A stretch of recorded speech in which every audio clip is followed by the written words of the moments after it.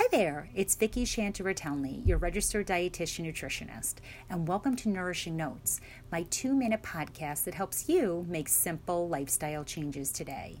So thanks so much for tuning in. I hope you're staying well. In today's episode, I'm going to be talking about why you should eat avocado. Believe it or not, fruit can contain fat too, and one of the most popular fatty fruits is avocado. Avocados contain a ton of heart-healthy monounsaturated fat and more potassium than bananas, which bodes well for your blood pressure.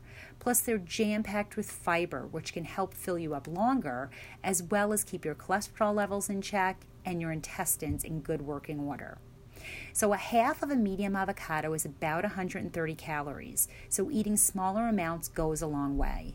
Here are some creative ways to get some healthy fat from avocado every day. Spread 1/5 of a ripe avocado on a whole grain wrap, add veggies, and roll. Dice a slice of avocado over a mixed green salad.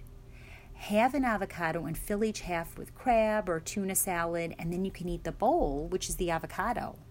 Mash a whole avocado and mix in diced tomato, onion, cilantro, fresh lime juice, and a dash of salt for a tasty guacamole you can enjoy with friends. Puree avocado with berries and a dollop of plain yogurt for a tasty smoothie.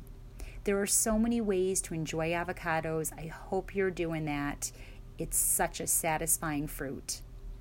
So that's it for today. Thanks so much for tuning in.